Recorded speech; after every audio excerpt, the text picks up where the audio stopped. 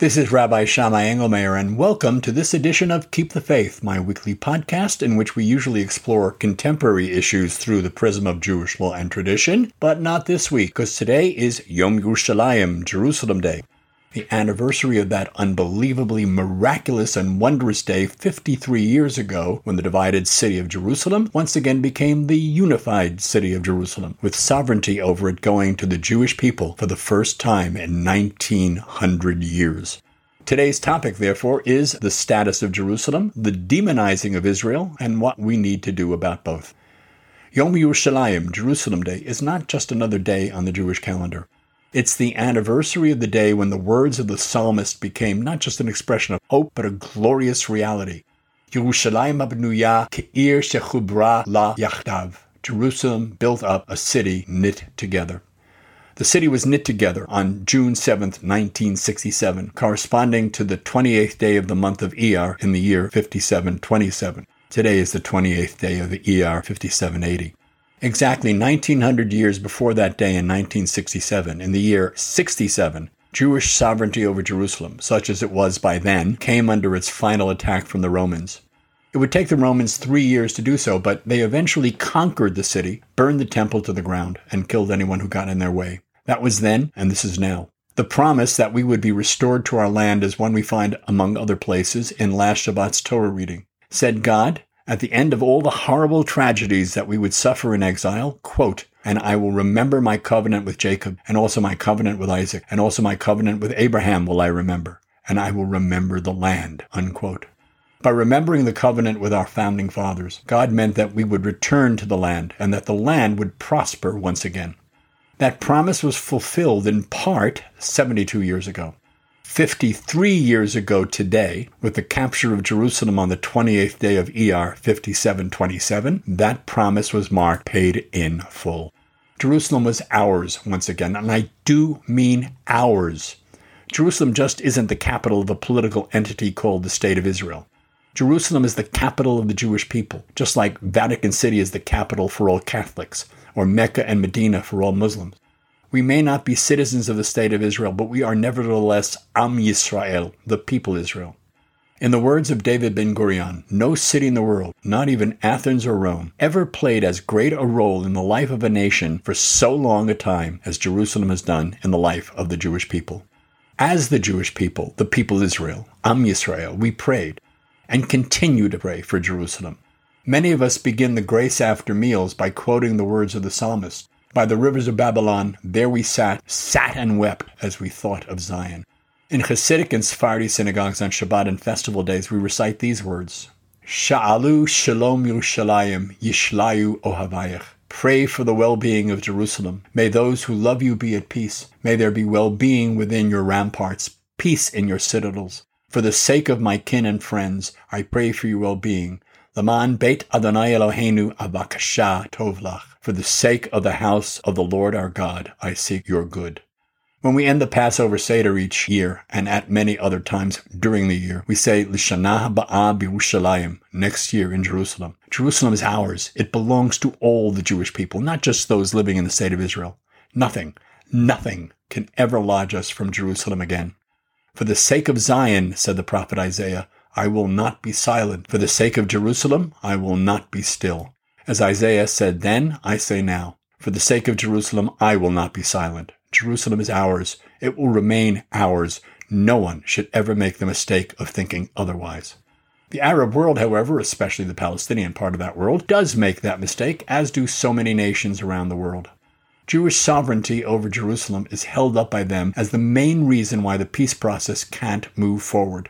When the United States formally recognized Jerusalem as the capital of Israel and moved its embassy there from Tel Aviv, that only made matters worse because that eliminated any chance that the United States could play the role of honest broker in the eyes of the Palestinians.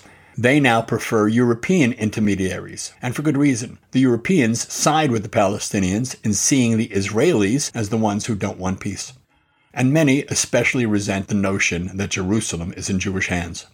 When the United Nations voted to create the State of Israel, it did not include Jerusalem. Rather, it declared Jerusalem to be an international city under international sovereignty. The only reason why that never happened is because 7 Arab states invaded the land and the UN's partition plan was ripped to shreds. Israel, for its part, often acts as if it was true that its intransigence is why the peace process can't move forward. Right now, it's gotten serious about threats to annex parts of the West Bank. We've heard that from Israel for many, many years now, but it's become more of a possibility today than ever before because of the power-sharing agreement entered into last month by Prime Minister Benjamin Netanyahu and Blue and White Party leader Benny Gantz. Annexation is part of the blueprint for the new government that was sworn in only a few days ago. While it's not clear that Israel actually would ever go ahead with annexation, just the fact that it's being seriously talked about by Israel today is raising alarms throughout most of the world. On Tuesday, Mahmoud Abbas, the Palestinian Authority leader, canceled all of the existing agreements the PA had with Israel, including most significantly security coordination between the IDF and the PA's security forces. There will no longer be any intelligence sharing, no more joint counterterrorism efforts, no more of the Palestinian forces keeping their distance during Israeli military raids into PA territory, no more safe retrieval of troublemaking Israelis, and no more riot control. In the rest of the world, warnings to Israel abound. Last week, for example, King Abdullah warned Israel that it was headed for what he called a massive conflict with Jordan. There have been warnings coming from officials at the UN, from Canada, from Saudi Arabia, from the United Arab Emirates. The Arab League issued its own warning to Israel. Some members of the European Union reportedly are considering imposing some form of sanctions on Israel, including freezing Israel out of joint scientific and educational projects. I happen to think that annexation is a dangerous and potentially horrific decision. But what everyone, at least in Europe and elsewhere, including Canada, seems to ignore is that it takes 2 sides to make peace. And there's no one on the other side of the table for Israel to talk to, much less to make peace with. Most of the world seems to think that the Palestinian leadership, from Mahmoud Abbas and company on the West Bank to Hamas in Gaza, are the ones who want peace. But Israeli intransigence keeps them from achieving it. It's at the heart of the so-called BDS movement, BDS standing for Boycotts, Divestment, and Sanctions, a movement that's very active on college campuses here in the United States and elsewhere, which has influenced many young Jews into turning their backs on Israel. But it's not true. It's not even close to being true. The record is so very clear on this, but it's a record we don't often hear about, even from some politicians in this country, and a record that too often goes unreported in the media. Hamas certainly doesn't want peace.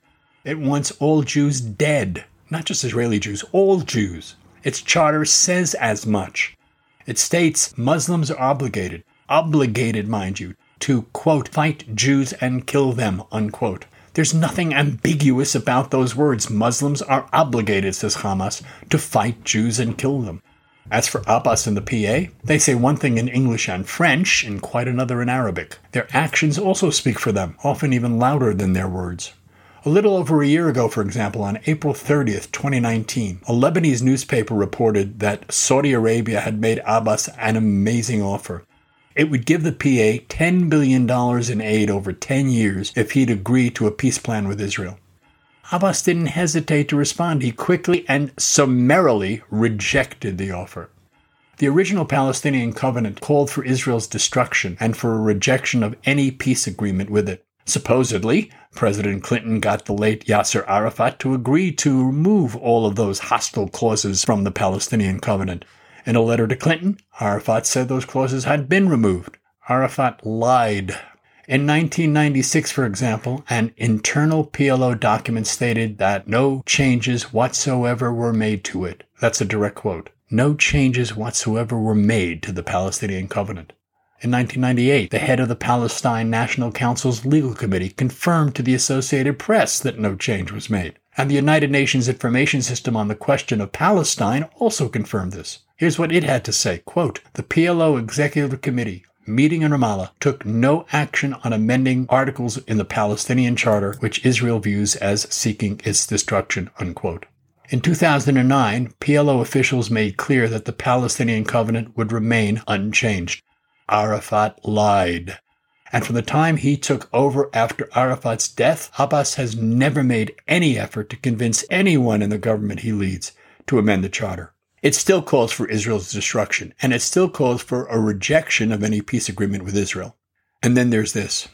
In 2018, Abbas delivered a 2-hour anti-Jewish, anti-Israel, and anti-U.S. rant. Among other things, he declared that Zionism was a European colonial project dating back to Oliver Cromwell's day, no less, and that it had nothing to do with Judaism. As if that wasn't bizarre enough, he also insisted in that rant that the Zionists cooperated with the Nazis. Then there's the fact that Abbas often praises the people who commit suicide bombings against Israelis and against Jews outside Israel. He calls them martyrs, by the way. Here's one example. It's been nearly 2 decades since the suicide bombing of the Sbarro pizza shop in Jerusalem. 7 children and 8 adults were killed in that terror attack, and 130 people were wounded. So far, the PA has paid over $900,000 in monthly installments to the 7 terrorists who helped orchestrate that attack and to the suicide bomber's family. Abbas and the PA also honored these murderers by naming schools, streets, and entertainment centers after them. The PA's television channel broadcasts hateful programming to children. There are plenty of examples of that, so little children in the West Bank and Gaza are being taught to hate Jews, Israelis in particular. Abbas is proficient in doublespeak, to be sure, but the late Yasser Arafat was the master of it. His mantra, in Arabic only, was, "Today the West Bank, tomorrow all of Palestine," and he even shaped his headdress, his keffiyeh, in the shape of a map representing that pledge. In 2000, at a summit hosted by President Clinton, Ehud Barak, who was Israel's prime minister at the time, agreed to give up 96% of the West Bank, as well as control of the Temple Mount, but Arafat rejected it. For one thing, while it gave the PA part of Jerusalem for its capital, it didn't give it all of Jerusalem. Abbas feels the same way.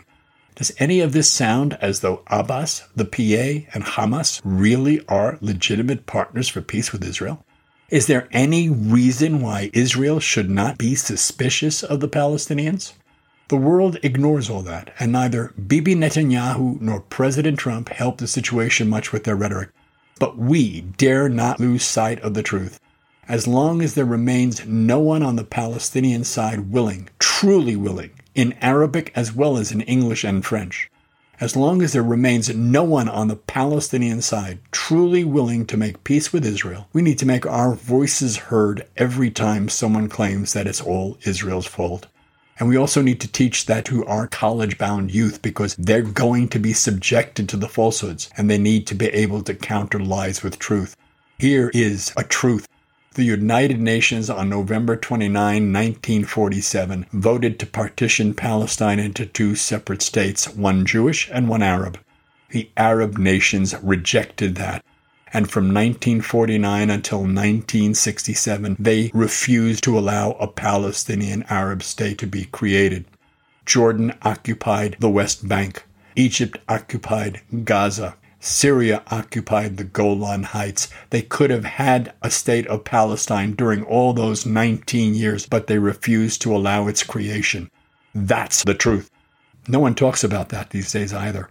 It's not Israel that prevented the creation of a Palestinian state. It was the Arabs themselves who prevented it. It's not Israel that shoved Palestinians into refugee camps. It was the Arabs themselves who did that. It's not all Israel's fault. It never was. God willing, it never will be, Bibi's bluster notwithstanding. To say it's Israel's fault is a big lie. And each time we hear it, whether on the news or from certain Democratic office holders, including Bernie Sanders, or from one opinion maker or another, we need to raise our voices in protest. And while we're at it, let's remember that there's a lot about Israel to be proud of because of what Israel contributes to this world of ours. And I don't just mean ways. Right now, Israeli scientists and researchers are among the leaders in trying to bring COVID-19 under control, although that doesn't make the news reports either. For example, earlier this month, Israeli researchers announced that they'd identified an antibody that actually neutralizes even aggressive COVID-19 cases. The antibody would treat the disease, but it's not a vaccine. On the other hand, earlier this week, Israeli researchers also announced that they'd successfully completed tests of a COVID-19 vaccine on rodents. They're going to the next phase, testing the vaccine on other animals before they begin human testing. In 2018, researchers at the Technion developed a way to do certain types of surgery, orthodontics especially, without using a scalpel. They found a way to replace the knife with natural biological materials, an enzyme specifically. A drug produced by an Israeli company called CPI-613 has shown in clinical trials that it can basically starve pancreatic cancer cells. It's very possible that the FDA will fast-track the drug's approval in the fall or winter of this year, which would be great news because pancreatic cancer is on a fast track of its own and is expected to be the second major cause of cancer deaths in the United States by 2030. The 613 in the name, by the way, represents the 613 mitzvot in the Torah, according to the company.